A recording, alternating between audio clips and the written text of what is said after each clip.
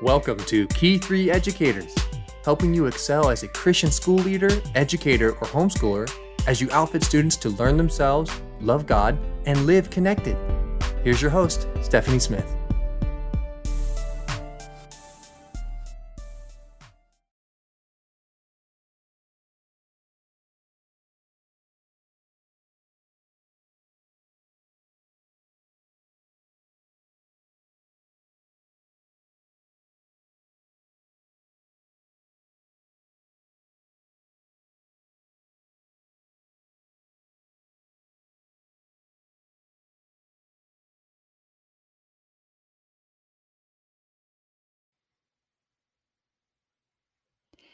Today, we are focusing on education for children with special needs, and I am very excited to have a guest, Cheryl Swope, with us.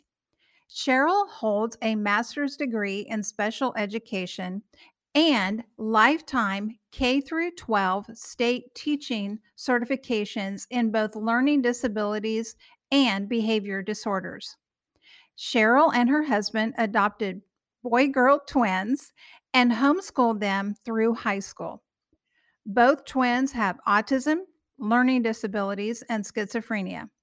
Now, young adults, their enduring love of literature, history, and Latin inspire Cheryl to share the hopeful message that a classical Christian education offers benefits to any child. Cheryl is the creator of the Simply Classical program and author of Simply Classical, A Beautiful Education for Any Child. So, Cheryl, I want to welcome you to the podcast today. And if we're just going to jump right in and share with us a little bit about your background and then what attracted you to pursuing a degree in special education. Well, thank you very much. And I don't think anyone has ever asked me that before. I've done many interviews and podcasts and such. So I think that what happened is even as a child myself, I always enjoyed helping children who struggled with learning or behavior or fitting in. And I think it's kind of ironic because I never considered myself as fitting in too much.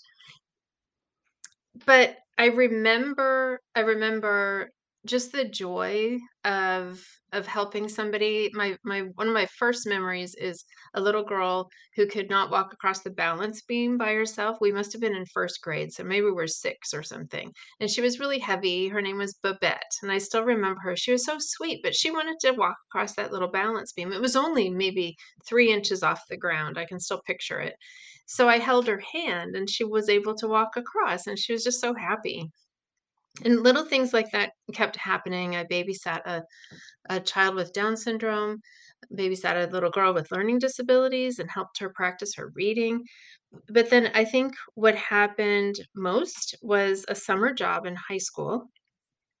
I spent every summer all through high school and into college actually, but every summer at a residential camp for children from the inner city of St. Louis. I live in Missouri.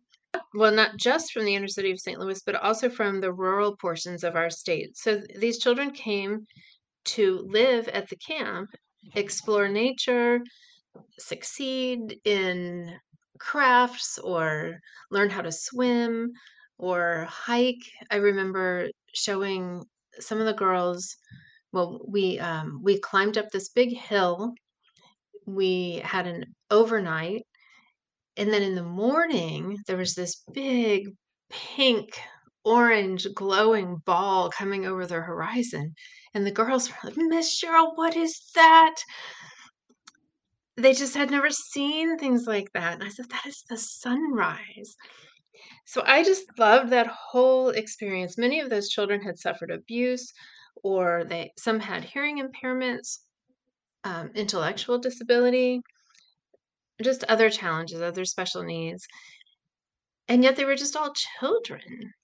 They were such it was just so much fun to work with them. So when I went away to college, I thought I want to do something that is as close to that as I can find. Initially, I majored in occupational therapy. I was in that for a year, and then I found that The physiology was a little daunting for me, just not that kind of smart.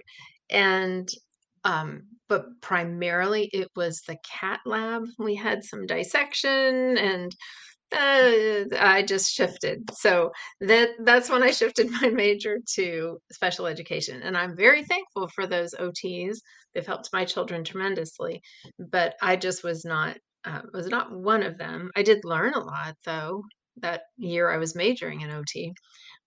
But that's how I came to major in special education. And then all my experiences there, a residential hospital for the mentally ill child. I volunteered there through college and then also did a practicum there, diagnostic clinic, just everything that I did, a little preschool program at the university for children with Down syndrome. Everything just resonated with what I wanted to do. So that was just all very, very early for me, as a lot of things are for a lot of us. I love that story. And thank you for taking the time to really delve in and share that because I think that being able to sometimes, for young people to say, what do I want to do with my life? What's my passion? What am I good at? And sometimes I think we can think of passion as something that just poof lands on us one day and voila, there it is. But it sounds like it's more a succession of a lot of little different pieces that added up and your experiences and your exposures over time that added up to point you in a certain direction. So I just want to point out for any of our parents or educators that are listening that have young people who are, especially in those high school years or even in college years and are thinking, what's my passion? Where am I going?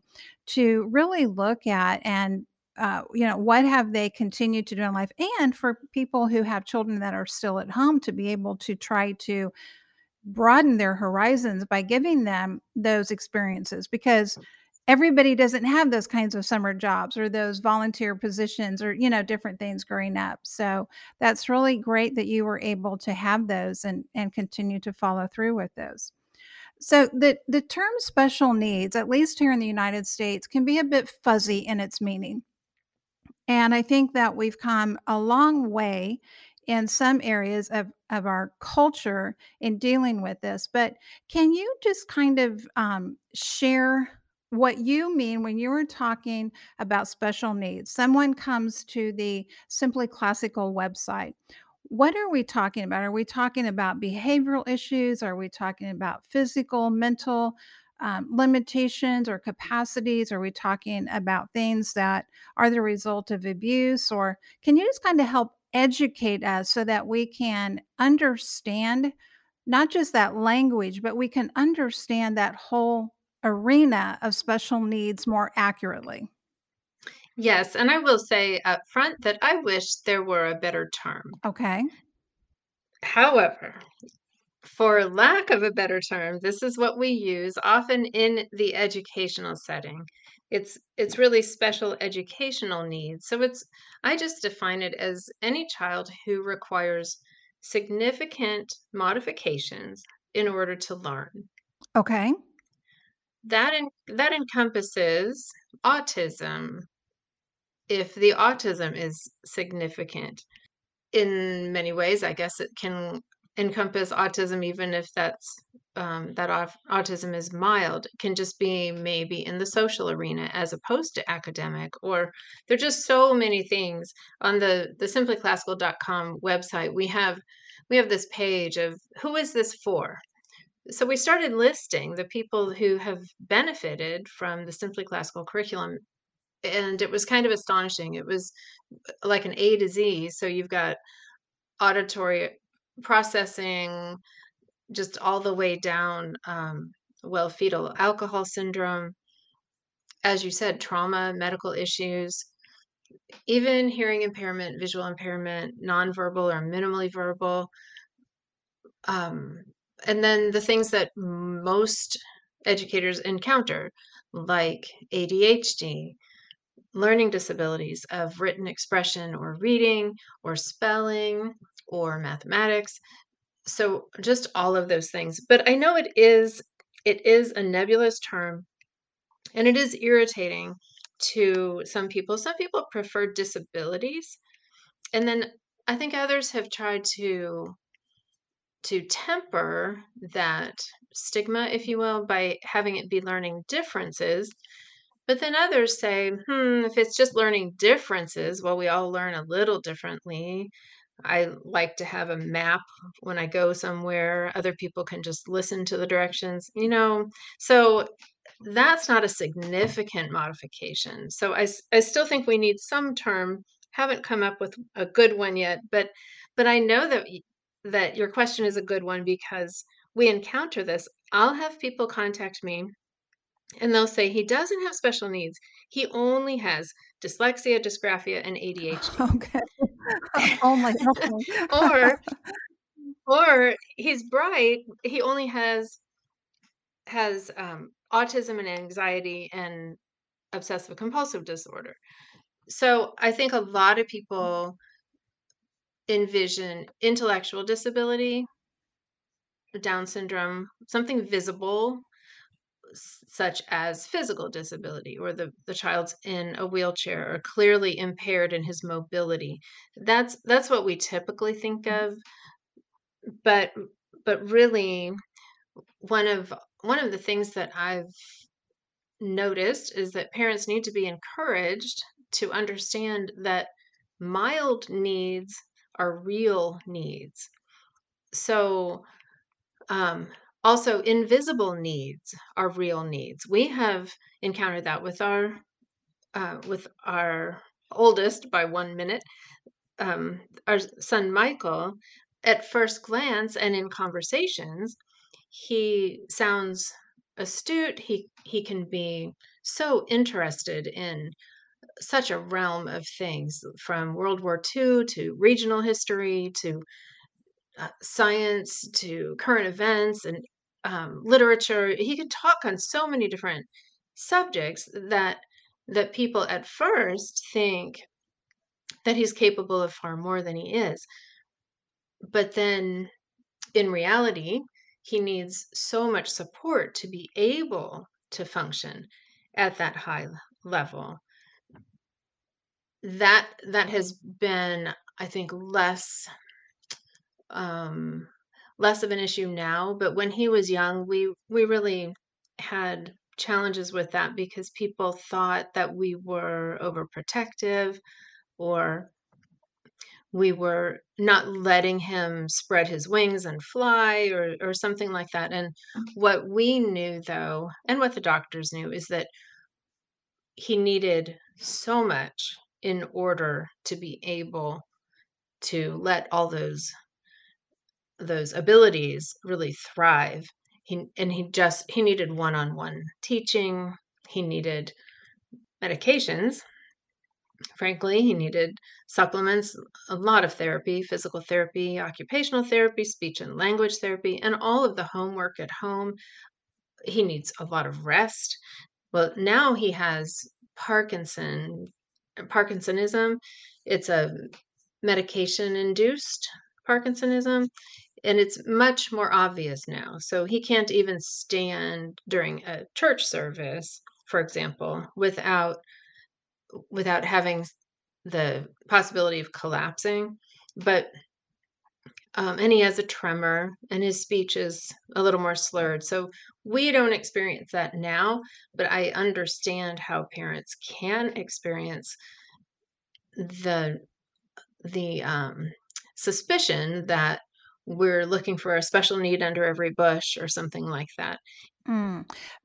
In reality, the child really is struggling and really does need some extra attention. But with that attention, then he can flourish more capably. So I'm going to follow up with that because I think that's such a relevant point, and it's not a matter that you want to like put a flag on your kid, so everywhere you go, there's like this an announcement there that's made to the world. And so for parents who are in that arena and are encountering that same experience that you've had, where they have a child or children who do have some, for lack of a better term, special needs, but they're not the obvious overt, I can see that, a mile away kind of thing. What are some practical steps or advice that you might give on how they can help to navigate that within their circle of friends and family, and then just in their circle of community that they regularly engage in, and anything that you have there? The first thing is knowing that if you take your child to have a formal evaluation or to see if a diagnosis is going to be forthcoming, then you know going in that you do not have to disclose this to anyone if you choose not to. A lot of people will say, I don't want him to have an evaluation because I don't want him to have a label. Well, you only have a quote label if you end up labeling your child. What you're really gaining is knowledge.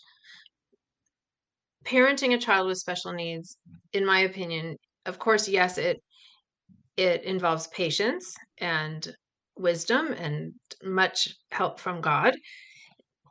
It also it also requires more knowledge than we had otherwise. If it were not for all of the evaluations and help from our therapists and doctors and all the ones we're still in contact with, my children would not be thriving like they are.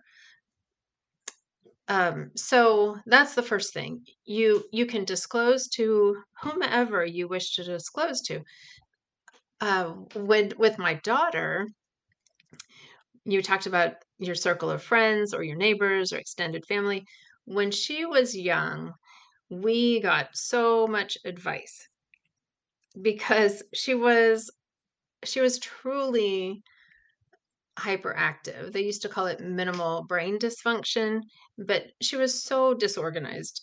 She was she was the kind of child that would be in your presence 1 minute at the park and you would turn to look for the other child, and when you turned back, she'd be gone, and she'd be up on a wall, climbing way high, just no sense of risk, and or going off to see someone that she doesn't know and and befriending that person. So, um, so family members would try to say, I think she needs longer timeouts. Mhm. Or I think you need to make a rule that when she gets out of the car, she has her shoes on. Well, yes, that's that's a good rule. And we actually have that in place. It's just sometimes her shoes are off and we haven't checked them or they people were trying to be helpful, but in reality it was hard because I was a young mom. I'm second guessing myself anyway. We had chosen to homeschool and so that was another thing. Extended family saying, "We'll pay for the tuition if you just enroll them." But I knew what the needs were, and I knew that wasn't gonna be a good fit for them. They needed to be homeschooled at least for a time, kind of like a greenhouse effect. They needed to be able to grow and mature, and then maybe 1st grade, 2nd grade, or something, but at least initially, they needed that nurturing and the structure, the expectations to be very clear. They needed all of that. Well, so I wrote a letter to our extended family. By this time, we had been frequent flyers at Cardinal Glennon Children's Hospital. We were there so often. That's a children's hospital in St. Louis. We were there for PT, OT, speech, language, also neurology, cardiology. So we were the orthopedics. We just were there a lot. So this is before electronic records. When they pulled out her file, even though she was little, it was about 4 inches thick with all of the input that we had received that was so helpful to me. because then I knew what to do at home. Well, so I said, I have summarized the doctor's reports, and if anyone is interested in reading this summary, I'd be happy to share it. And then I said up front, I think that I have failed to explain adequately Michelle's conditions, her needs, because I'm receiving a lot of advice that doesn't reflect what matches what the professionals are telling me. Okay. So if anyone is interested, let me know, and I'm happy to share her formal diagnoses and things like that. In the meantime, I said at the end of my letter, what would really be helpful is to do things like, and then I gave examples of family members who were so helpful, like Granny, who she was in her 70s. She came to the YMCA gymnastics with me when my kids were little. It was like wiggle worms, or it was a little tumbling thing, but it was just more physical therapy. I knew they needed all that vestibular, gross motor, and it was just plain fun for them. But it was one-on-one. You had to have a parent, and I had 2 children. So Granny came with me. She met us at the YMCA. She's around all these little toddlers. She's having a great time. But that was so helpful. And then my dad, grandpa, he did the I'm not sure what it was called, but it was a swim time. So, tot swim or something. And again, you had to have an adult. So he did that, and he took little Michael and I took Michelle, and he loved it. My dad, he told the story that my well, Michael had very low tone, and so he just kind of clung to my dad. And he always loved grandpa. But my dad would say, "You ready to swim, Michael?" And Michael said, "No, I just want a hug." So he just wanted to keep hugging.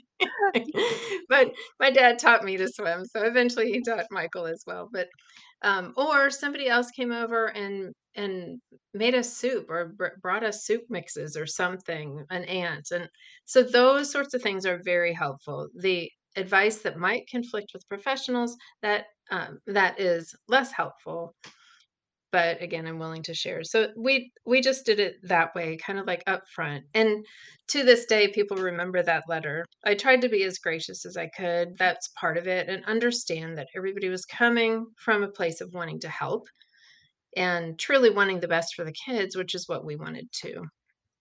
Sure.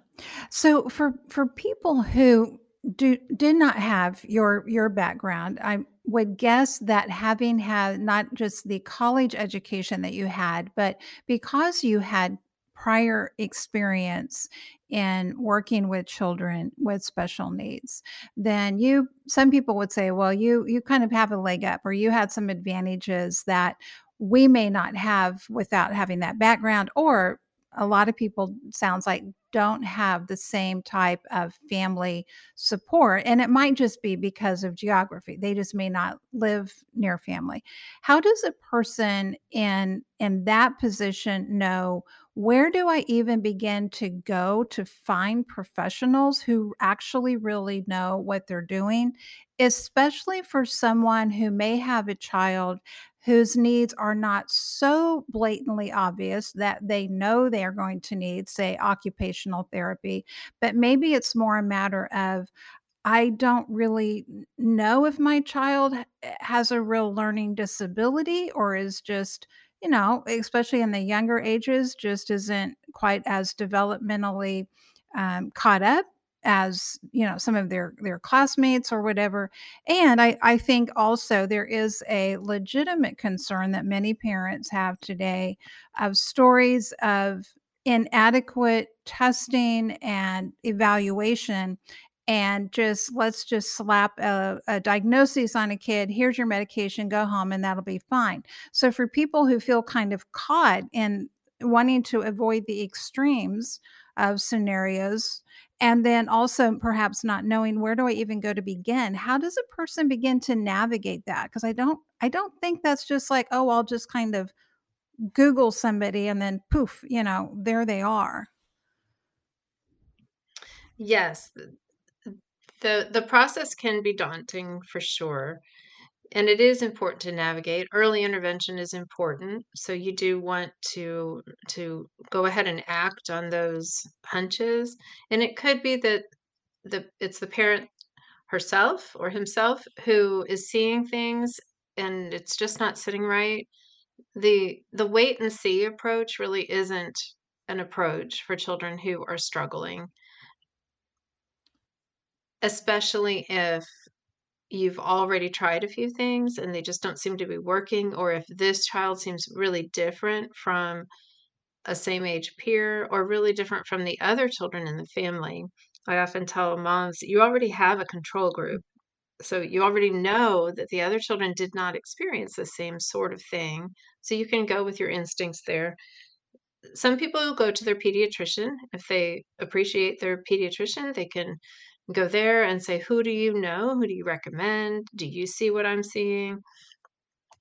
That can be dangerous in my case. That's exactly what I did. And the pediatrician said, let's just wait and see. That he actually said there's an FLK book. This is what he told me. And I said, what? I'm thinking DSM-3 at the time, or, and he said, "That's just funny little kid. I think they're just funny little Oh kids." my. I Oh, know. wow. So that was less than helpful. So then my best friend in college who had gone through all the coursework with me, she was at a wedding just a few weeks later, a wedding reception I was too. It was outdoors, so children were running around. She had a child exactly the same age as my children. And so, see, yes, I had the background, but I'm also a mom. I see them every day. So I didn't want to push. I didn't want to be that person. So I just said, what do you think? Do you think that these delays are big enough that I should be pursuing something? So you can do a trusted friend. You can ask a trusted friend or a trusted relative. Most people know somebody who has some experience with special needs. I would start there, just an informal kind of reality check, if you will. But she said, "Oh, definitely." She said, "He, Michael, yes, he can walk, but he's stumbling and his coordination is just not good." And then I think the kids might have been 16 months. She only started walking a week ago.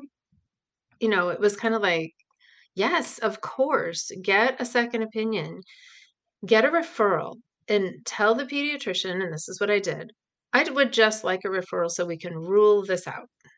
Just, you know, just humor me, give me a referral, preferably for a quick screening of speech and language and physical therapy and occupational therapy. And I'll take that to Cardinal Glennon. We needed referrals for our insurance. Not everybody does. And we'll see. Well, both kids qualified instantly for everything. So very quickly then they received the therapies. And not only that, my daughter had been running into things physically, and I knew she was that sensory seeker type of autism child. So she loved the deep hugs. She loved our big black lab that would kind of just pile on her. But it was like she ran into walls on purpose. But the physical therapist said, I don't think she's seeing well. Mm. Well, lo and behold, some of the running into things was not on purpose. She needed to go to an eye doctor. So, all of a sudden I had this team of people who could help me see things that I couldn't see myself. No pun Mhm. intended. But so my daughter received these little glasses with the hook cables around her ears, and she's worn glasses ever since. And she was by that time about 18 months old. Well, so navigating. Okay, so yes, so you can go to your pediatrician, you can go to trusted friends or relatives. You can also go online and just check some milestones. So understood.org is a good place. They have they have milestones that go all the way through the teen years, which is helpful because sometimes you don't really get serious about it until about 9, 10, or 11 when the gaps start to be really wide, or maybe there are mood disorders that seem to be emerging, or things that like the children are melting down, if you will, over the smallest things, and you think, what is going on? They just don't seem to be coming out of this at all. So sometimes the milestones, those little charts, they only go up to say age 4 or 5, but you really kind of want a bigger scope. So understood.org is good for that. It's not necessarily for everything. Another place is LD Online. That's more for learning disabilities. LD Online. I think that's also .org. That is more learning based. So let's say that the child's reversing letters, but he's 3 or 4. That's going to be considered pretty typical when he first starts to write his name and he's writing in all caps and the letters are switched. But if he's still doing that at 9, 10, or 11, or even maybe 8, then that may be something that needs to be looked at. Or if he's struggling to read despite hours of good phonics intervention. So those characteristics are there. And then ASHA, ASHA, that's the association, it's speech and hearing, the American Speech and Hearing Association, I think, but they would have the speech, which is articulation, actually how you say the sounds. When is it developmentally appropriate to have some difficulties? And then when have you passed that window where you really should be able to say your R's or your THs? And then they also have language milestones, I believe, on there too. So you can check that just yourself online. But then in order to have an in-person evaluation, you can go to a university clinic. Sometimes they specialize in things. The one I worked in specialized in learning disabilities. The one I took my children to later specialized in schizophrenia. They were a first contact point. That was at Washington University. A first contact point for when you think that your child might be experiencing severe mental illness. That university clinic was invaluable. There was no one else who was doing research in this area of that prodromal, that early stage. And I believe that has saved both of mine from well, all kinds of misery. They were able to be treated very early. They have never, thanks be to God, so far, they have never been hospitalized for that. And I credit that university clinic. Another place is a children's hospital. For us, that was the all-in-one. It was so very handy because if they saw something, they could just refer to somebody else and they all shared the same records. So that's a good place to go. There are clinics that specialize, like private clinics that specialize in, say, neuropsychological evaluations. That's the full evaluation to see what's going on. There are also places that might specialize solely in autism or dyslexia. If you suspect something highly specific, then you can go there. But I do caution, because what I have seen is that's what they know sometimes, and then it's difficult to spot other things that might be going on at the same time. So just stay open to knowing that many of our children have multifaceted brain differences, and so just don't. There's no need to limit to say, oh, it's just ADHD or it's just learning disabilities. I think there's a pretty high percentage of children with learning disabilities who also have ADHD, and then there are different types of it and so on. So you can go there. But in terms of, let's say that it's too expensive, or the waiting list is 6 to 12 months. And it seems like post-COVID, maybe they're starting to catch up, but they weren't doing a lot of in-person evaluations. So I've just heard of really, really long wait lists. So what you can do is go ahead and at least teach while you're waiting. So at simplyclassical.com, we have readiness assessments in every area. It's free. Hasn't this just been some phenomenal information that Cheryl has shared with us? Well, stay tuned because we are going to hear more from her in the next episode. She's going to share more with us about the distinction between a classical scholar and classical education, about the Simply Classical curriculum that is available for home educators as well as for schools. Cheryl has a wealth of knowledge and experience, and there are a variety of ways that you can benefit from that.